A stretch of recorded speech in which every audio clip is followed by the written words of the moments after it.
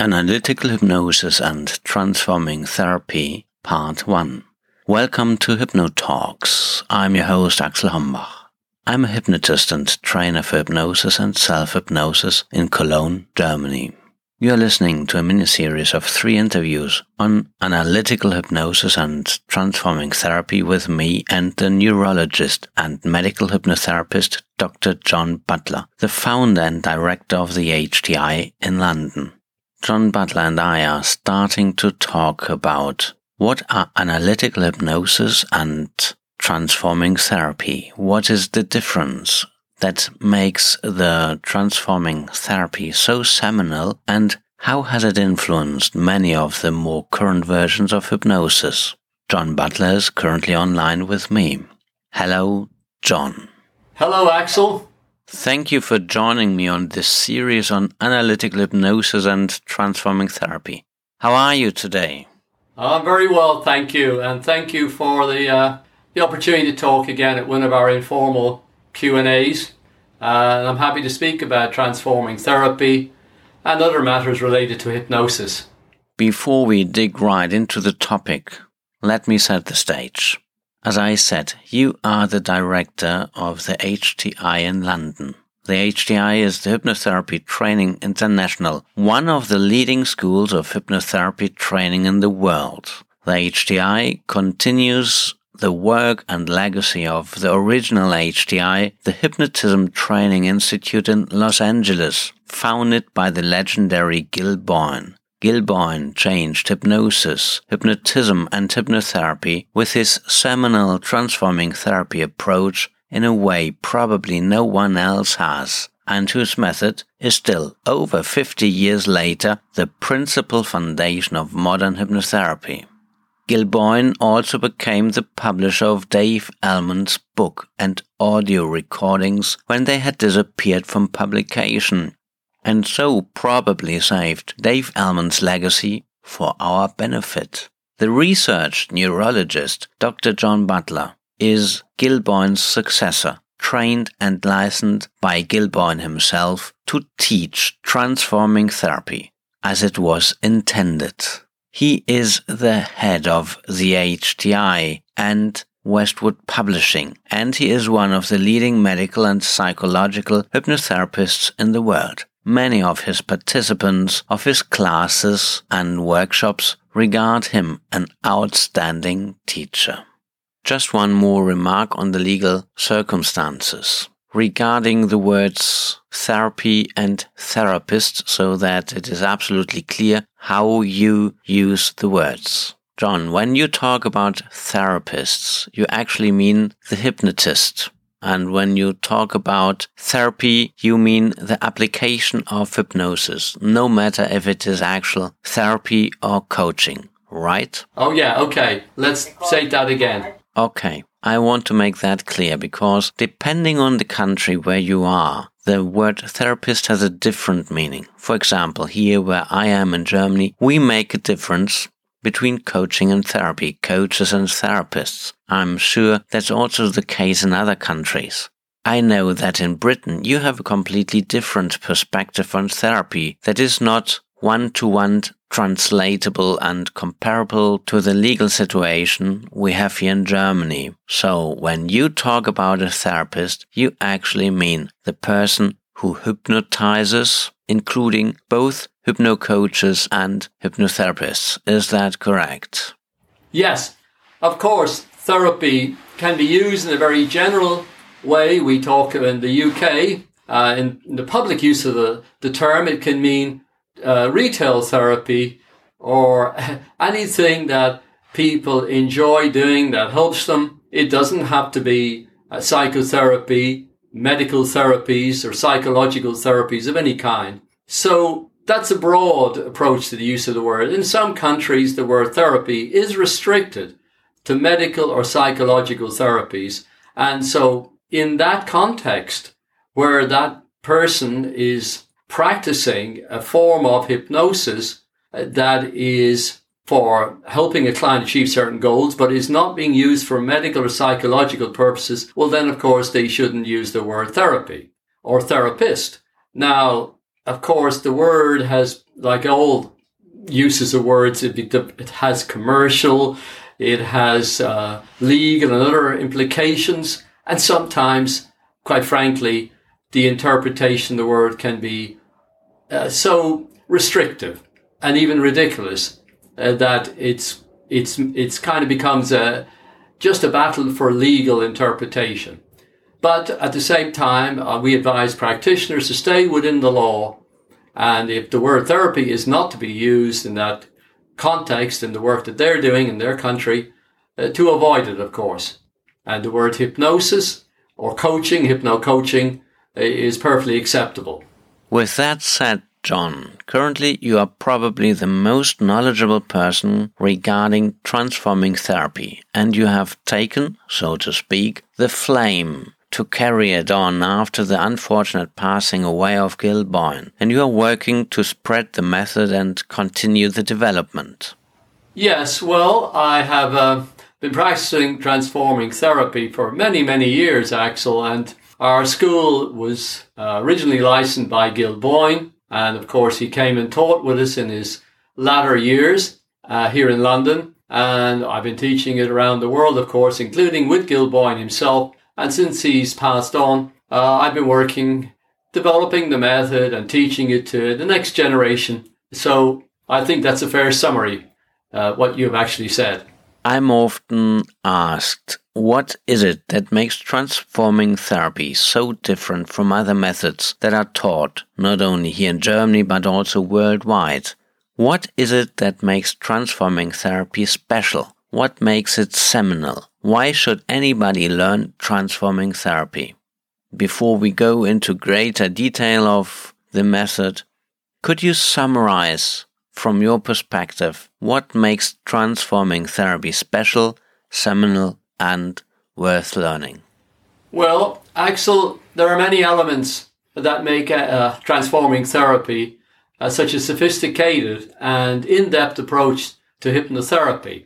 And as you're aware, there are many forms and styles of hypnosis out there, some are very, very simplistic, which takes hypnosis as really just a form of suggestion therapy.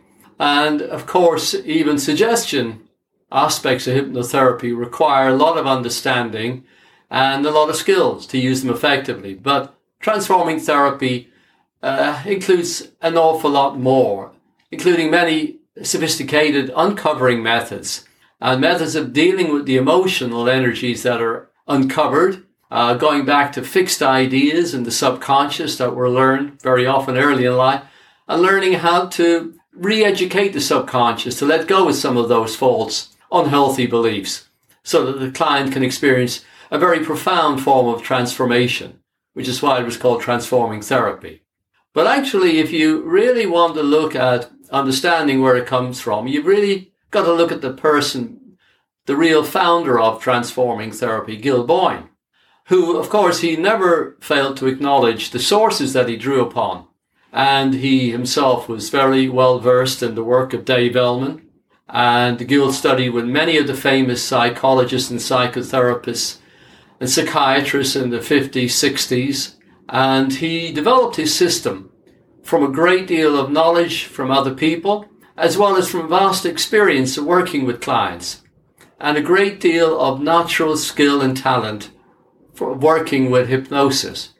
If you look back at the history of hypnosis in the 20th century, most people look at Gil Boyne and Dave Ellman as the primary people responsible for the most important developments in hypnotherapy in the last century. And outside of the academic model, which for much of the time was really stuck in the old psychodynamic Freudian model, and in some cases the strict behaviorist model, and then laterally with some of the so-called cognitive approaches. Well, Gil Boyne was really very well versed in the classical tradition of hypnotherapy, and he himself had studied with many of the old hypnotherapists. He then branched out into looking at hypnotherapy with all of the knowledge and the expertise of other people who didn't call their work hypnosis, but he felt was very relevant to this work. And he decided to include that in the work that he did with hypnosis. The work of Erickson was significant to him, but Erickson didn't leave a system as such. It's been turned into a system, but it was really several principles about being creative. So Ellman and Boyne are often quoted as having the most influence, and I think that's justified. Virtually everything about modern in-depth hypnotherapy really derives, or at least is highly, highly influenced by Gil Boyne. And if you look back to the 1950s when he first started his school and realized that he needed to include more than the 50 hours of training that he started out with, he needed to impart a lot more knowledge to his students because they were often dealing with matters of early childhood experience and traumatic material sometimes that needed an in-depth approach. And he began to develop the uncovering methods, as I said, the methods of regression, all of which built on the work of Dave Ellman, but took things quite a lot further. And that brings us really to this sophisticated system that Gil Boyne developed in the 1960s.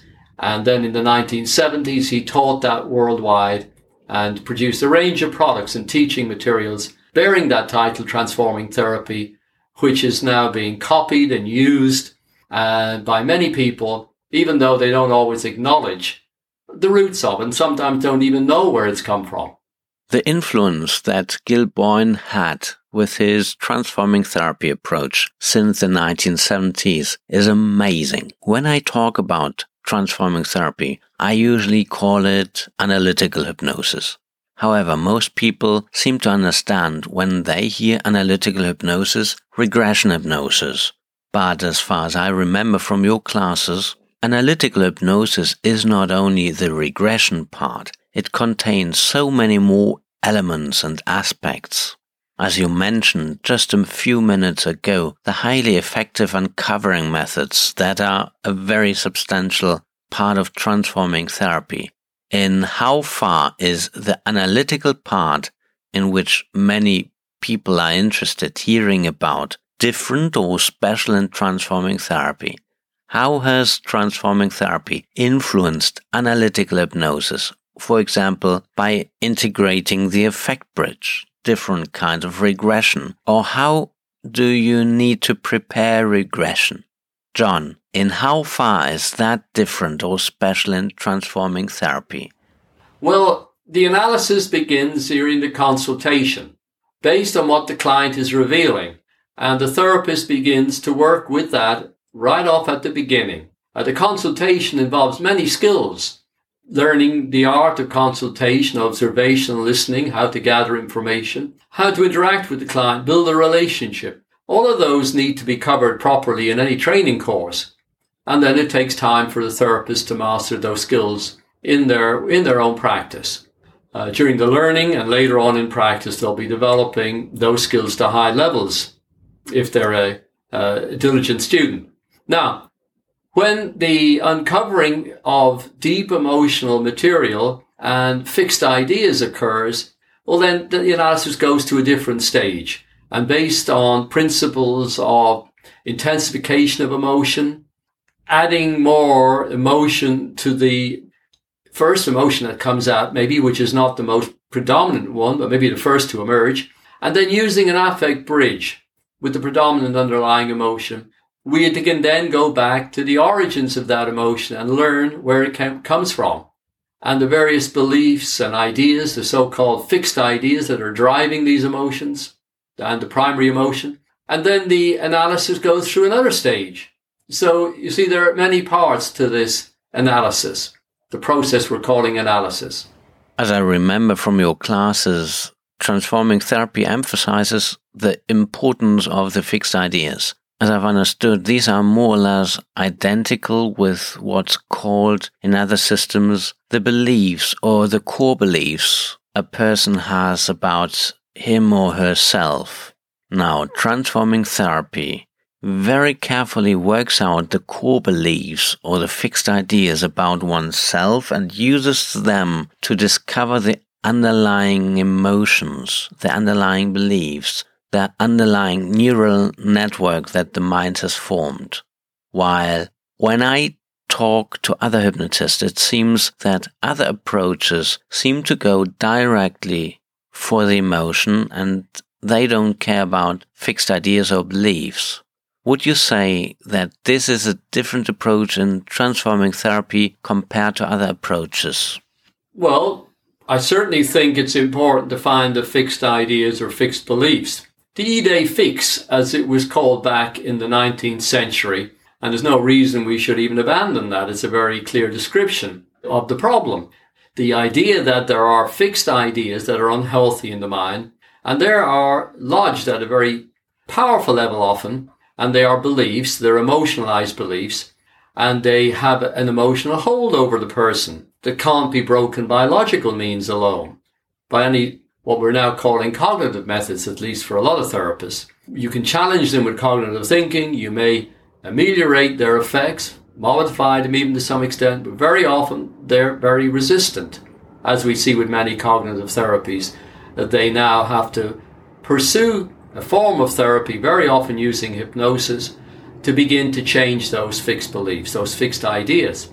So to chase the emotion alone, to my mind, is a mistake. It's a bit like you're chasing the smoke but not getting to the fire. The emotion is the heat, it's the kind of what's given off by the belief. I believe I'm not good enough maybe, and then I feel depressed, I feel angry, I feel fearful in life. But if you just simply chase emotion, you're only chasing an effect rather than a cause. How I often describe emotions is that they are something like a bookmark of what was stored by the part of the brain that we call the limbic system. That when we learn something, this is connected to an emotion. With this emotion then, we can stir up old memories that are connected to certain beliefs, to assumptions we make about ourselves.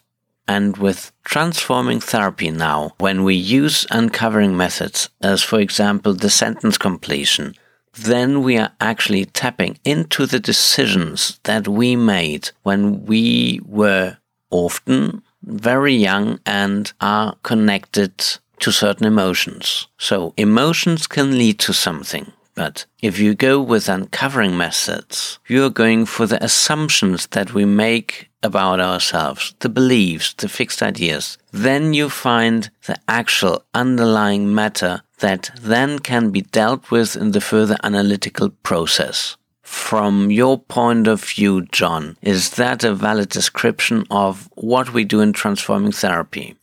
Yes, Axel, I'd say that's a good description. We can use the emotion, which is usually what the person experiences as at the surface level. Their feelings are there and they know they're not healthy, but they don't understand where those feelings are really coming from, what part of the mind, what experiences. Well, they may have some idea, but they don't really understand it sufficiently, and the ideas that are driving those beliefs. So the emotion can be tracked back to its source, and we often say the truth, the psychic truth, lies close to the emotion. And it'll bring us into the experiences and the thoughts and feelings and beliefs around that emotional energy that are the root of the problem. And at the core of it, you will have a fixed idea, usually a false or limiting fixed belief that is creating this emotional problem area in life, that conflict at the emotional level. Thank you very much, John.